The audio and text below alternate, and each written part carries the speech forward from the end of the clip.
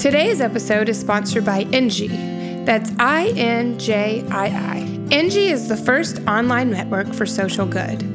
Viewers can watch original performances of all kinds of artists like musicians, poets, and comedians, and help raise awareness and donations for deserving charities. This October, Inji will be broadcasting several weekly online shows focused on Chattanooga's music and arts. The plan is to let you see up-and-coming artists in a different light, learn their stories, and get involved in the causes that they care about. Inji covers the recording, engineering, and post-production, and artists own their own content once it's done, so they can share it or even monetize on it. Inji went through the Company Lab and Gig Take program and launched the online platform this past August and moved to Chattanooga. If you are an artist or charity that is looking to be on Inji or a brand agency looking to advertise, please contact hello@inji.com. That's HELLO@INJII.com. I and many of our guests on Open Mic Spotlight have been involved with Inji. Inji is doing such great things for our community, artists, and charities. Please take some time to check them out at Inji.com. That's INJII.com.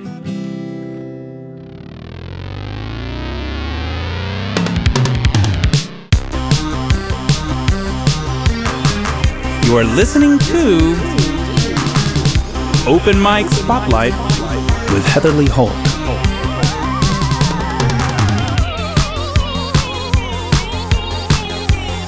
This show features conversations with Chattanooga musicians about the importance of open mic and its influential effect on the Chattanooga music scene. Hello, welcome. Howdy there, Heather. This is another episode of Open Mic Spotlight. And if you haven't heard the phrase, be like Mike, then you're hiding under a rock in Chattanooga. Because everyone has heard that phrase. And today, I am so lucky to have Mike Dewar here talking with us. Hello, Mike. Hi there. So, though this show focuses on open mic and its influences for the Chattanooga music scene, I don't want to leave anything out. So Mike Dewar has been so influential on how the music scene has changed over the past, is it safe to say, like 25 years? It's safer to say 29. Yeah, I mean, that long. He has not only seen it change, but he has been the catalyst for change and the reason for so much change here in Chattanooga. And so this show is dedicated to him. Wow. And I'm so happy that you're here. So tell us a little bit about your history. Are you from Chattanooga and what you've done here? No, actually, I'm from Long Island, New York originally. Came down, went to college, UTC, did some work here, went to Nashville, was a school counselor for about 8 years. And I used music as a bridge for these troubled kids to trust me. It was the one thing we had in common. And even back then, the Rolling Stones and The Who and AC/DC and everything counted. Oh, yeah. And so they were taken away from their folks and stayed with us. And so I used music then. I was the guy that always pulled the albums out to play for the party and so forth. And so at some point, a couple of buddies of mine started the Sandbar, asked me if I'd like to come in. It took a couple of years, but I came down there. And a little bit after that, we got some music going. And then I asked them if I couldn't kind of expand on what we were doing. And we expanded. And then that was the music venue in town, really. I was really, really proud of what we did. Mm-hmm. I still am. Mm-hmm. People laugh. I got the staff together and I said, our goal is to be in the top 10 clubs in the nation. And I don't know that we got there, but we gave it a hell of a shot. Mm-hmm. And we reached a point where I didn't really have to reach out that often for great acts because everybody talks and they were all coming to me. And so it's a matter of just trying to make sure that they fit what we did. We were very rough around the edges, a huge deck out on the river. And you had to know how to grab your gear if a storm was coming and so forth. And it was where the boathouse is now? Correct. Yeah. Yeah, we had a 5,000 square foot deck there. And we started out bands just playing on the deck. And then David Sturkey came along and said, we need to build a stage. So then we built the stage, and he was the first one to play on that. Then we thought, shoot, I guess we need to put some lights in. Well, then we brought in a bigger sound system, and it just kept growing. And people started hearing about it because it was unique. They could come in and have a boat ride or whatever they wanted to do, and you could eat upstairs and look down and see everybody partying, and a lot of networking. There was great music in the South back then. The Athens scene was really taking off, all the great music over in the Carolinas. And so next thing you know, you're getting these odd phone calls about the Dave Matthews and the Hootie and the Blowfishes and the Driving and Crying and all of those bands. And then you start building a reputation, and then more and more people want to come and check it out. And so we created a lot of marriages, a few divorces, and I think everybody had generally a good time overall. Mm-hmm.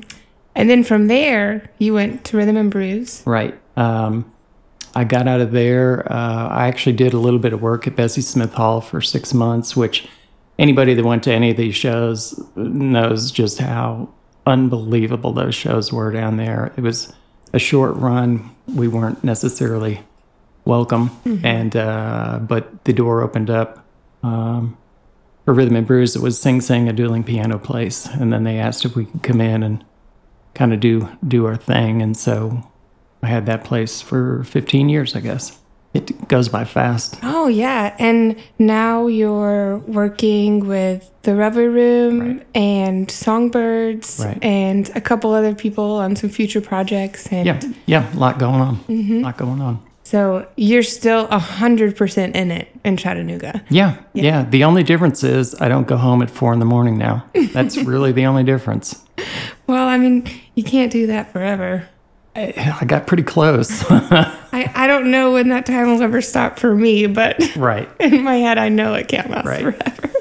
So how do you think that you've seen Chattanooga change from the time that you were at the Sandbar to now, where you have venues like the Revelry Room and rooms like Songbirds are coming out? Well, I think there wasn't a whole lot going on back then. It was the Sandbar, it was Yesterdays, it was the Brass Register.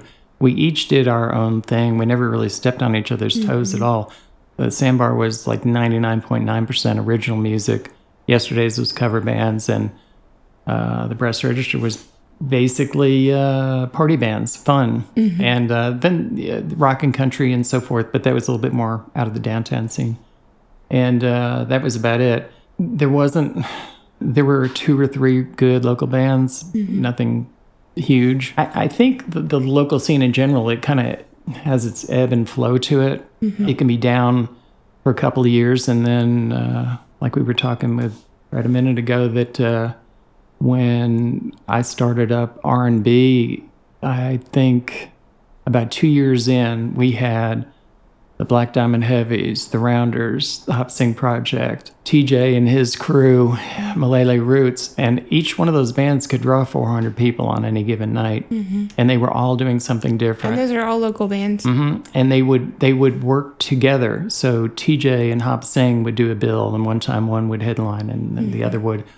The Rounders and the Black Diamond Heavies did the same thing, and as opposed to simply being separate entities out there, they were always working together and kind of raising the tide on the whole thing. And I think it really helped them a lot.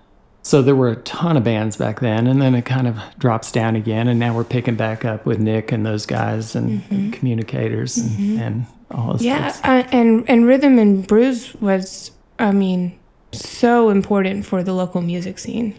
Well, you know, we have an obligation to the city. Now, they hired me to make more money than we started with, but I also understood our responsibility, and that was to help young bands start. Once they developed, give them a slot. Maybe they develop more, they become headliners. After that, I start making phone calls to other cities, trying to help them progress if they wanted to, and if I thought they had what it took. But we hosted a lot of young bands there. And it's just part of what we're supposed to do, I think, as a club for the city. And, maybe you don't make money at it, but then you bring in a Velcro Pygmy or a Zach Brown, and that's going to kill it, and that'll finance 4 acts that aren't really going to make much money. And that's sort of how I played that thing. Yeah. How would you decide on which local acts to choose from? Like, how would you find that talent? They all came to me, generally. And you just kind of sort through it. You listen. It's a lot of, this whole business is about people.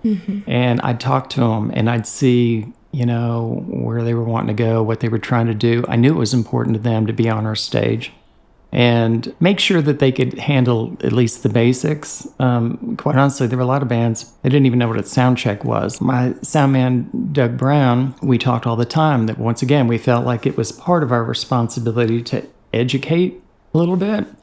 Not to the nth degree, but certainly to understand how those types of things work. But you've got all kinds of people doing all kinds of things. They need to be seen and heard. And if I had an open date, they hit me at the right time, or I kept them in mind and we'd plug them in somewhere. Or if someone just seemed to fit a headliner that I had coming in, they're all different. Every one of them's different. But a lot of it just comes down to good people wanting to do some good music. Yeah. So what were some of the most creative ways that they came to you with their music? Well,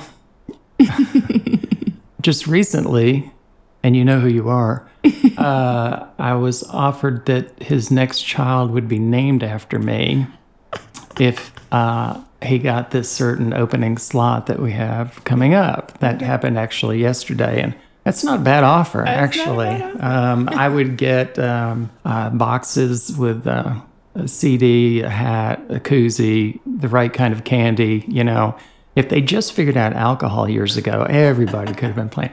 No, but 100 different ways, meeting people, just running into people, and they catch me at the right moment or whatever. The thing is, 3 years ago, I was getting between 50 80 bands a week wanting to play. Wow. And I might have 1 or 2 openings. It's hard to go through 80 bands. It's real hard. And so you have to somehow catch my attention. I'd love to hear everybody. Yeah. There was just not enough time to listen to that. And so anything creative was a plus, but simply coming in and sitting down and talking it's really good because it beats the heck out of a blind email. Oh, yeah. Do you still have people coming to you all the time? Sure.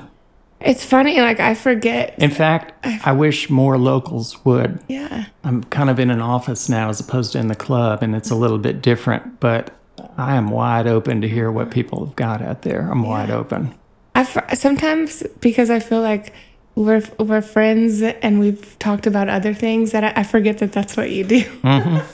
That people come to you, please listen to my music, help me play a show. I have more time now simply because I'm in an office. I listen to a bunch during the course of a day, but I always feel like there are all these local acts that are out there that I don't know about. That's why the Road to Nightfall is such a great thing. Oh, yeah. I mean, I listened to every single one of those before the whole thing even started, and I'm making lists, and because there it is, there they all are. They made the effort to get into this thing. I'm going to make the effort to listen, and hopefully we do some really good things, out of that list. I've certainly met some really nice people through that. Oh, yeah. And if you're wondering, Road to Nightfall is produced by Gig City Productions. And this year it's previously been held at Rhythm and Brews. And this year it was held at the Grand Falloon for the preliminary stuff. And then the final show, which was 6 bands, at the Revelry Room. And then the winner was Nick Let's Go and the Gimmicks, which in turn led to him playing a show at Nightfall and then parading down to the Revelry Room, which was a really, really, really cool way to do it this year. I think I think every year it's getting bigger and bigger and bigger for the Road to Nightfall, and it's a lot of cities are doing that kind of competition that leads to like a big show. Well, it works for me, and whether bands win or lose, for me, I'm getting to see them all and hear them all. Oh, yeah. And I have booked acts that didn't even make the finals or anything, but I saw them over with Tara. And it's the luck of the draw. What they pulled it out of a hat. What night you end up and who you're kind of battling against. And so, there may be two bands who quite possibly should have been in the finals that only one of them can because of you just happen to be the randomness of life. It is. So you never know if you think, I don't know if my band is good enough, we won't make it past this point. You never know like you said, the randomness of life and how that's going to end up. So I suggest that everyone, if that's something that you're into, if you're trying to get your name out there, Road to Nightfall it's a very positive thing for the city. Mm-hmm. I think now I want to get into like some fun stories that you have because you have so many of them. So I want to start with the Sandbar because that's when I feel like stuff was like raw and real and like just coming up in Chattanooga.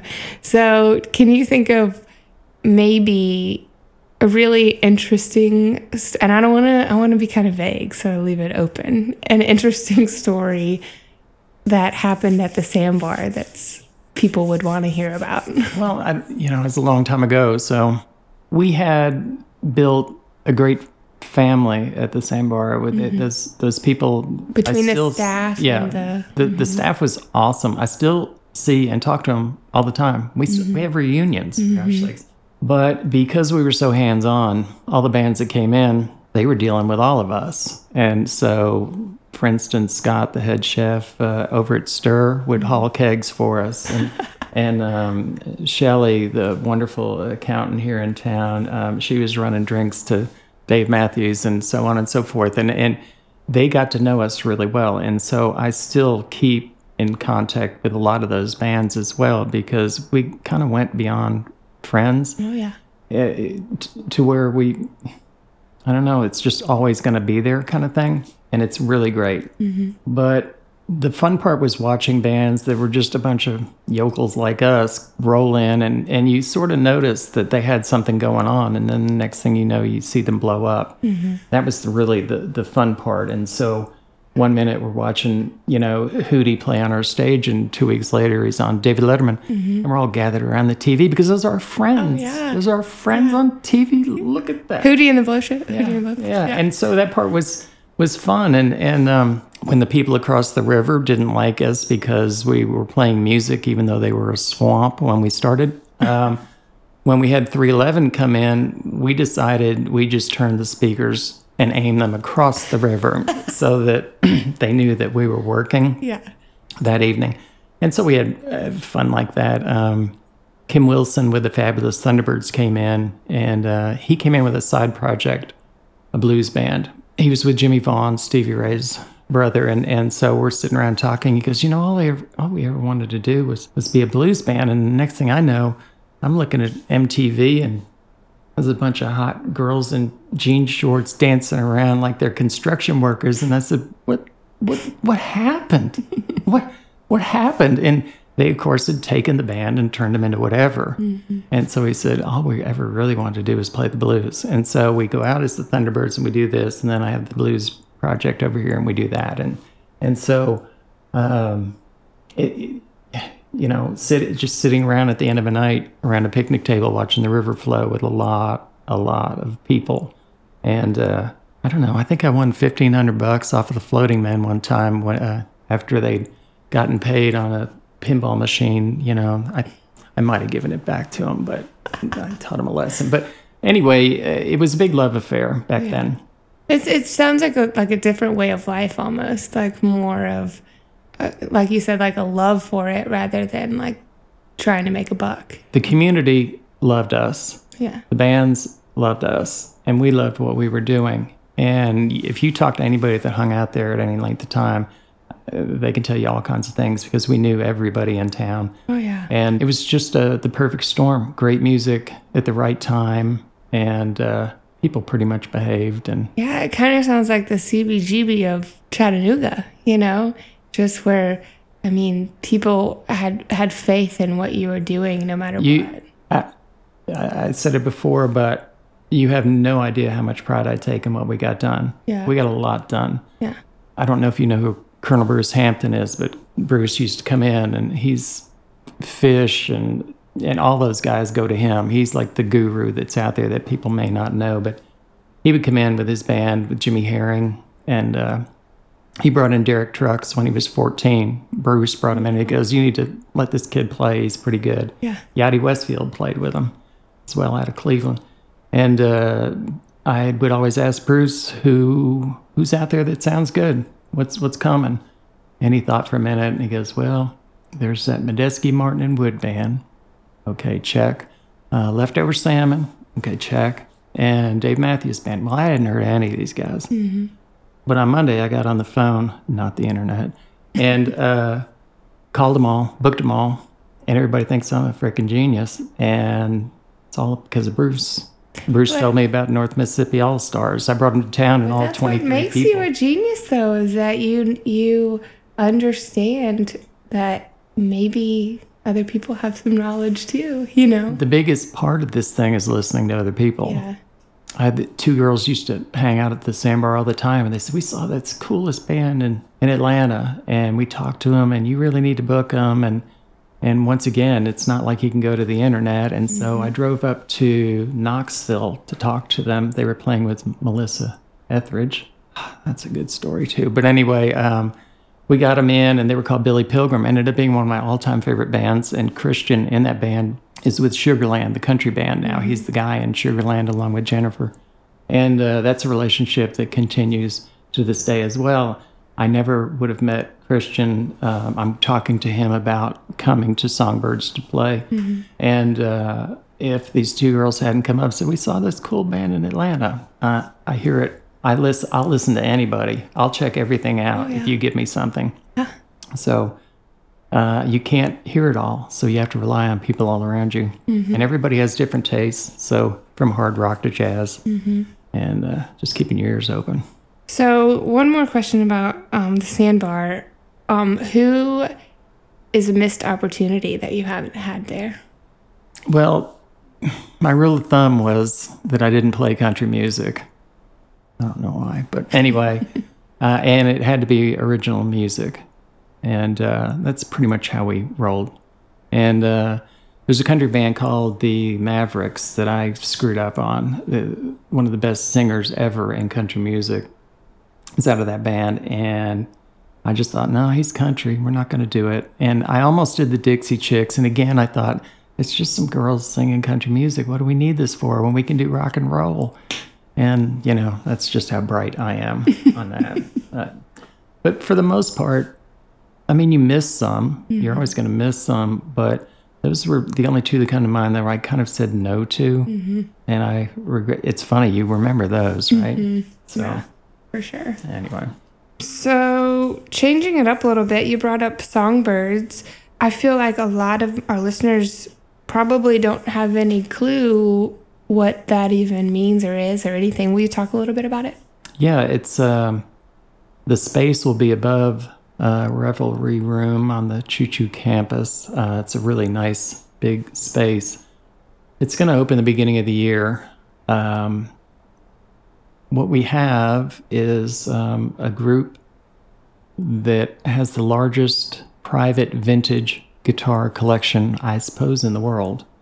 That's crazy that that's here in Chattanooga. I'm not a guitar guy, but they have things that even my mouth opens on. I mean, it's... What are some of the things that are really, like, one or two? Well, I mean, you know, when serial numbers start with 0001 from 1956. Oh, my goodness. I mean, it's really quite amazing what they have. And so the idea was to open up this collection to the public. And so we're going to build out a space. For lack of a better term, we're calling it a museum, but it's not really. It's going to be alive and breathing. You'll get to see all kinds of things. We can only show about 350 guitars at any one time, but obviously there's a large collection, and we'll be tied into the Rock and Roll Hall of Fame, the museums in Seattle and Austin and such. So and you're saying that there's more than 350 guitars? There's about 1,800, something along those lines. A little bit of everything for everybody. And so, And they allow people to play those guitars too. well, it depends. Certain people. It depends. I mean, obviously, there's some that are worth millions, and some that aren't. But depending, And I've seen them bring down a few guitars for certain shows. They had a show at the Camp House that they brought some guitars down and let some of the musicians play. right? And yeah, so we're going to do that, but we're also going to have some concert space, or maybe a big one of like 180 people, and then a very small, intimate room for maybe 75. And the thought is that as we get going on this, there are a lot of great players out there that are going to be really interested in what we have to offer. And so you can see coming up this next year, some amazing people are going to be coming to town. They would normally be playing big venues, and we're trying to work it out to come in, to do workshops, to do performances, to tell stories, everything, because every guitar has a story. That's the most amazing part about this collection. When I walked in and into this gigantic room holding these guitars, it was overwhelming. You could feel and sense the history and all of the stories and everything. Each guitar has several stories, and when you have over 1,000, I mean, it's pretty powerful stuff. And so we're going to do a lot of things like that. We're going to have lots of local musicians working into this. So if you're hearing this, contact me. And education. And Heather, I think it'd be a great idea for you to come in and maybe teach some families or some young kids how to strum a chord or two. Maybe we have a Beatle month, and you can teach them a tune. Man, I think families would love that. So it's going to be really something. This will be the finest collection there is. So we expect a lot of folks to come in and check it out, and we're all very excited about it. Yeah, I'm really excited about it too. Seems like they're creating this little, I don't know, town over there at the Choo Choo with Well, that's a one-stop shop kind of deal. Well, hopefully, that we can, depending on who's coming in and whatever, we've got Revelry right downstairs, we've got Track 29 over there, and then obviously the Tivoli and such, that there's no limit to how we can piece this thing together because it's brand new. Like I said, the slate is clean. It's just how we create what we create, and keeping our minds open to all the great ideas everybody has that I'd be more than happy to listen to. Yeah. So. Okay, changing it up a little bit. So you're a talent buyer, and you find this amazing talent. You've been doing it for so long, but what do you love to do that's not working? Well, I like sports. Yeah. So I still play racquetball. I'm old, but I still play. And but you don't just play racquetball. Like, you're like really good at racquetball. I'm good for being old and slow. Well, I mean, going state level. Yeah. Is I pretty feel good. sorry for people, but that, and then I just love sports. So there you go. What sports do you like to watch? Yes. Which ones? All of Yes. them? Yes. The answer is yes. Yes. Hockey, baseball, football. Do you have like a pro team, football team that you like? I grew up in New York, so that's how that works. All that stuff up there. Yeah. You don't want to make anyone mad. Although the Nashville Predators are a lot of fun to watch up there. So good hockey team close to home. So And you have a lot of friends in Nashville, so you go up there. quite a speaking of bit. random things, I was walking through watching a game up there, and a band was playing in between periods, and I went over when they got done, and I said, man, that sounded great. It sounded great. And they go, Mike, it's us. It's us. It was Here Come the Mummies.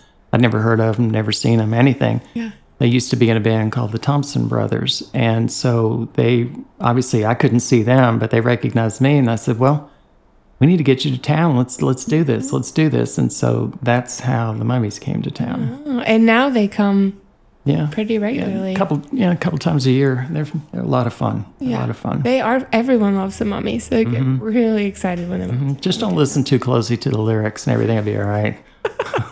It's not necessarily a kids band. Just like Nick Musco and the Kids. Oh, boy. I would see grandmas over in the corner just getting down to the music. And I would be thinking, please don't think about what you're singing because you really don't need to go there. But anyway, that's whatever. And now a quick word from our sponsors. Today's episode is sponsored by Engie. That's INJII. Engie is the first online network for social good. Viewers can watch original performances of all kinds of artists like musicians, poets, and comedians, and help raise awareness and donations for deserving charities. This October, Engie will be broadcasting several weekly online shows focused on Chattanooga's music and arts. The plan is to let you see up-and-coming artists in a different light, learn their stories, and get involved in the causes that they care about. Engie covers the recording, engineering, and post-production, and artists own their own content once it's done, so they can share it or even monetize on it. Engie went through the Company Lab and Gig Take program and launched the online platform this past August and moved to Chattanooga. If you are an artist or charity that is looking to be on Engie or a brand agency looking to advertise, please contact hello@engie.com. That's HELLO@INJII.com. I and many of our guests on Open Mic Spotlight have been involved with Engie. Engie is doing such great things for our community, artists, and charities. Please take some time to check them out at Engie.com. That's INJII.com. So, do you have an opinion on the open mic scene here in Chattanooga compared to maybe like Nashville or other places that you've been? Well, I'm not really, I mean, I kind of watch what Nashville does, but because I'm not there to observe it, it's sort of hard to say. But I do think it's awesome what Tremont Tavern does. I mean, I send everybody there. Everybody that contacts me, that's where I send them. And sometimes I go directly to Mike because I know he's always so willing to help people. Yeah. We did open mic for off and on for 2-3 years at Rhythm and Brews, and we opened it to bands as well. And it just didn't work. We tried, and it's too much trying to do bands for one. And I think we weren't as intimate as it needed to be. And that's where Tremont comes in so well, is it's smaller and it's a nice community of people, and they can work on their new songs and make these connections. And I need a drummer. Well, there's one over there, and all of that. And so, I mean, I would listen. I always work our open mics because I was looking for somebody new. And I would find people maybe once a month that it's like, okay, there's potential here, or there's draw, or there's whatever. But once a month for all that we went through wasn't really getting it. And so eventually I felt like we were kind of beating our heads against the wall, so I let it go. But it's vitally important to the city. And I know some other folks do it too, but to me, Tremont certainly leads the pack on that thing. Oh, yeah, because Mike has been doing it for so long. And it's just, once you make a name, it's kind of hard to mess it up, really. Yeah. No, he does great. Mike's wonderful for this city.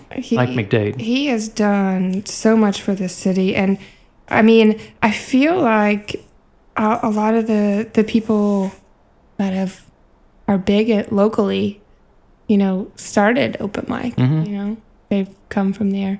So you being the talent buyer, Well, you see it firsthand. Yeah, my ears are always open, and it's hard for what I'm trying to book. As far as solo singers go, I don't have a lot of room for them.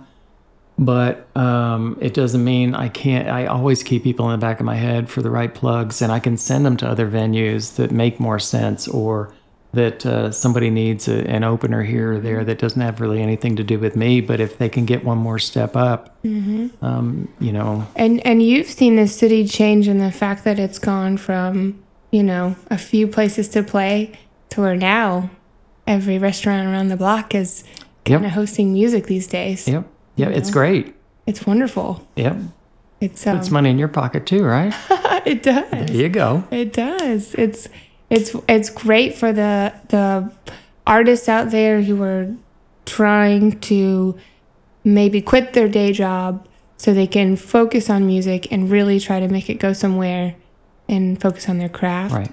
It allows them to make some money and be able to do Right. that, which is very important if you're listening and you own one of these restaurants. If you have music, pay them because most of them need it. Let's talk about rhythm for a little bit. Okay. Do you have any interesting stories from rhythm that you can think of on the top of your head? Nothing I can. No. There's got to be one in I 50 don't know. I mean, there's the good, the bad, the ugly. Yeah. Why don't you start with, I mean, not to be Well, negative. I fired the Disco Biscuits before they loaded in. Does that count? Yes, let's hear the story. God, what a jerk their tour manager was.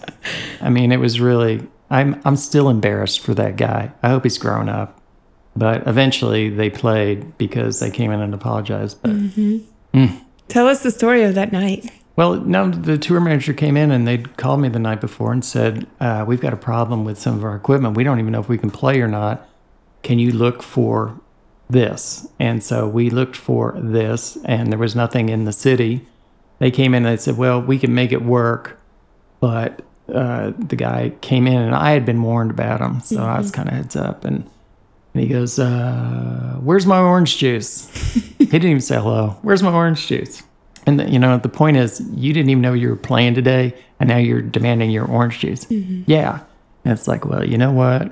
I'd just soon be at home, so get the hell out of my office. And I think the band possibly heard me downstairs. And the girl that was going to do hospitality for me was sitting there with her mouth open, but she knew that the guy might be a jerk too. And so we sort of enjoyed running his ass out of the office. And 10 minutes went by, and we just waited, and he came in and asked if he could start all over again. And it's like, up to you, bro.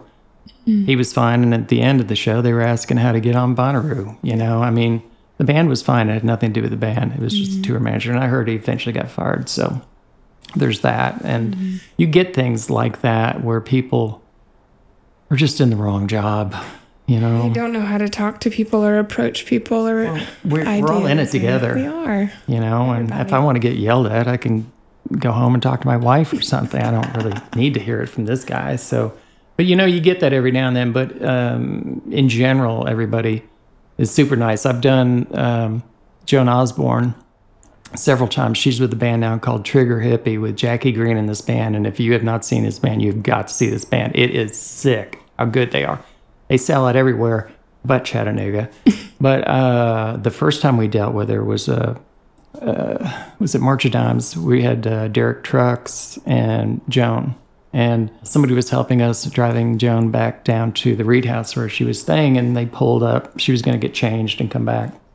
And she pulls up, and they're just sitting in the car, and finally Joan looks at her, and she said, are you going to get out and open up my door? And I guess I can say this because it's a podcast, but anyway, this sweet little girl that worked for me said, God gave you two hands, bitch, use them. And so that was our introduction to Joan. She wasn't real thrilled with us at the beginning, but after that, she was delightful at the club, and I got to ask her about that documentary, Standing in the Shadows, about all the cats up in Motown, and she was the voiceover on a lot of that stuff, and it was really fun to talk to her about that. So everything works out, But those are the good days. Oh, yeah. But you do enough people, you run into enough people, things happen, and so. Starts to click everywhere. Yeah. So I myself love Bonnaroo. I just attended my third year this summer, and I wish it had been more, but I got a late start. My third consecutive year, I should say. Good though. You love Bonnaroo too. I do. It's almost as much about the camping scene and my friends that I don't get to see that often. Mm-hmm.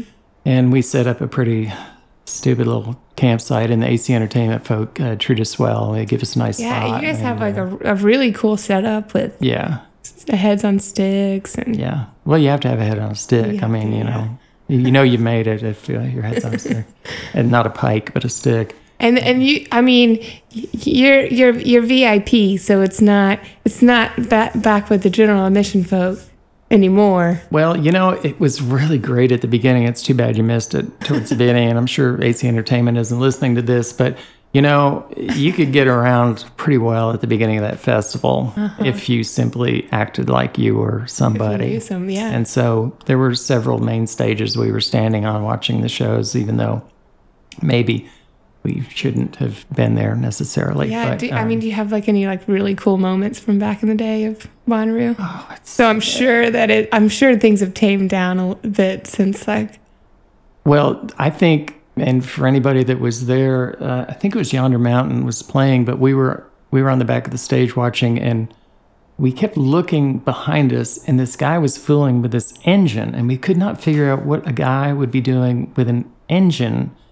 And we went and talked to him, and he's the guy that puts a rocket on his back and flies in the air. And it's like, okay, how many times are you going to meet one of these guys? And so we spent like an hour talking to him. I don't know, how do you practice this? and he said, oh, okay, I'm going off at like midnight. And it's all right. So we wandered around, and that was the same show where they blew up a 3-story, 4-story Godzilla and a giant Mothra over the crowd. And then the rocket guy went up over everybody, spinning around and coming down. And it was myself, this fella I didn't know, Denson Lee, my buddy, and Neil Young. We were standing there, and it's like, boy, how do we sneak back here and do this stuff? So we would do it a lot. We met a lot of folk that way. That's so fun. The media tent, for anybody that can go, is, to me, still the best because you get to really see people up close. And we went in there. Tara was at this one, I remember, because it was the hottest Bonnaroo ever, and we got in there just to cool off. But it was Stephen Stills, Richie Furay from Buffalo Springfield. That's why Neil Young was there. Ben from Ben & Jerry's. Daniel Lanois, who produces U2 and Bob Dylan and is just humongous. Emmylou Harris is wrecking ball. It's like a variety pack of huge people. And the last guy was Kareem Abdul-Jabbar. And so these people are on this stage, and there's like 20 of us in here. Barry Corder was in there. And we're sitting in there, and it was sponsored by Ben & Jerry's and some kind of vodka. And so they hand you vodka and ice cream, and you sit in an air-conditioned tent, and I'm looking at Stephen Stills and Kareem Abdul-Jabbar. And like, it couldn't get better than vodka and ice cream. Yeah. You're looking at all these people. Tara helped me a little bit with that. But that's the fun part to me. I'm not big on the masses and all of that stuff. I like to get a little closer and hear their stories. And it was fun because Daniel Lanois was kind of picking on Stephen Stills about how he titled his songs. And it's like, I can't believe he's asking that. You know, I mean, they're all humongous people in the biz. Yeah. And I don't know. It's just fun. Yeah. It's just fun. That's really awesome. So I guess we'll finish up with any advice that you can give upcoming musicians about getting out there and getting in the music scene and chat. From my point of view, if you want to be a performer, practice. Talk to as many people as you can. Go to the open mic. Meet these people. I tell folks all the time, go meet these people. And you, because you are a fellow musician, can critique and guide and nudge a little bit more than some others can. And you maybe have a little bit more time because you're there than I would. But to simply get out there and play, just play and enjoy what you're doing. And if you're not enjoying it, you need to move on and just make it like a hobby or something like that. And as far as getting noticed by folks like me, stand out. Like I said, if I'm getting 80 bands a week that I have to look at, how are you going to be different? If you all are basically the same, how are you going to stand out? You can stand out like Nick Lutzko can. He came up with a gimmick, and you can call it anything you want, but it sure as heck gets people's attention. Yeah. And after that, it's up to him to be great, but he's got our attention, and I'm watching and I'm looking and I'm listening. And it's things like that you've got to do. I had a little band that would come in with a big bag of instruments, and at the end of the night, everybody in the room was banging or clanging on something. And it may have sounded a little bizarre, but I guarantee you they went home and told everybody about that show. And before you knew it, we were doing 250 people on a Wednesday night because people were curious about this whole thing. You've got to be creative. And I know some people are better than others at that, but how you dress, how you speak, all of those things count. Don't be a jerk. Yeah, don't be a jerk, even if some people are occasionally. But yeah, just stand out somehow if you can. And, like I say, a lot of people will say it's copping out, whatever, you're wearing Devo hats, whatever. All I know is I'm going to remember you. And the same thing with your band name. Try to be a little bit creative if you can with that. Don't just name it on the street that you live. Put a little bit more thought into it. Every aspect of that stuff counts. And you just want to get noticed. Once again, it's up to you after that, but get noticed. Then you can roll on from there and make a lot of great friends in the process of this whole thing. Oh, yeah, that's what it's all about, I think, first and foremost. Yeah. Is just, I've met doing so many it to be happy, wonderful people. It's crazy. And I'm so lucky and thankful. But in general, I hardly ever had to go to work except occasionally for the Disco Biscuits or John Osborne or Ace Frehley. That's another one. I can only count on one hand these people, but boy. They won't leave your brain. Yeah. Well, thank you so much for coming today, and I hope to have you in the future too. Sounds good. Thank you. Thank you.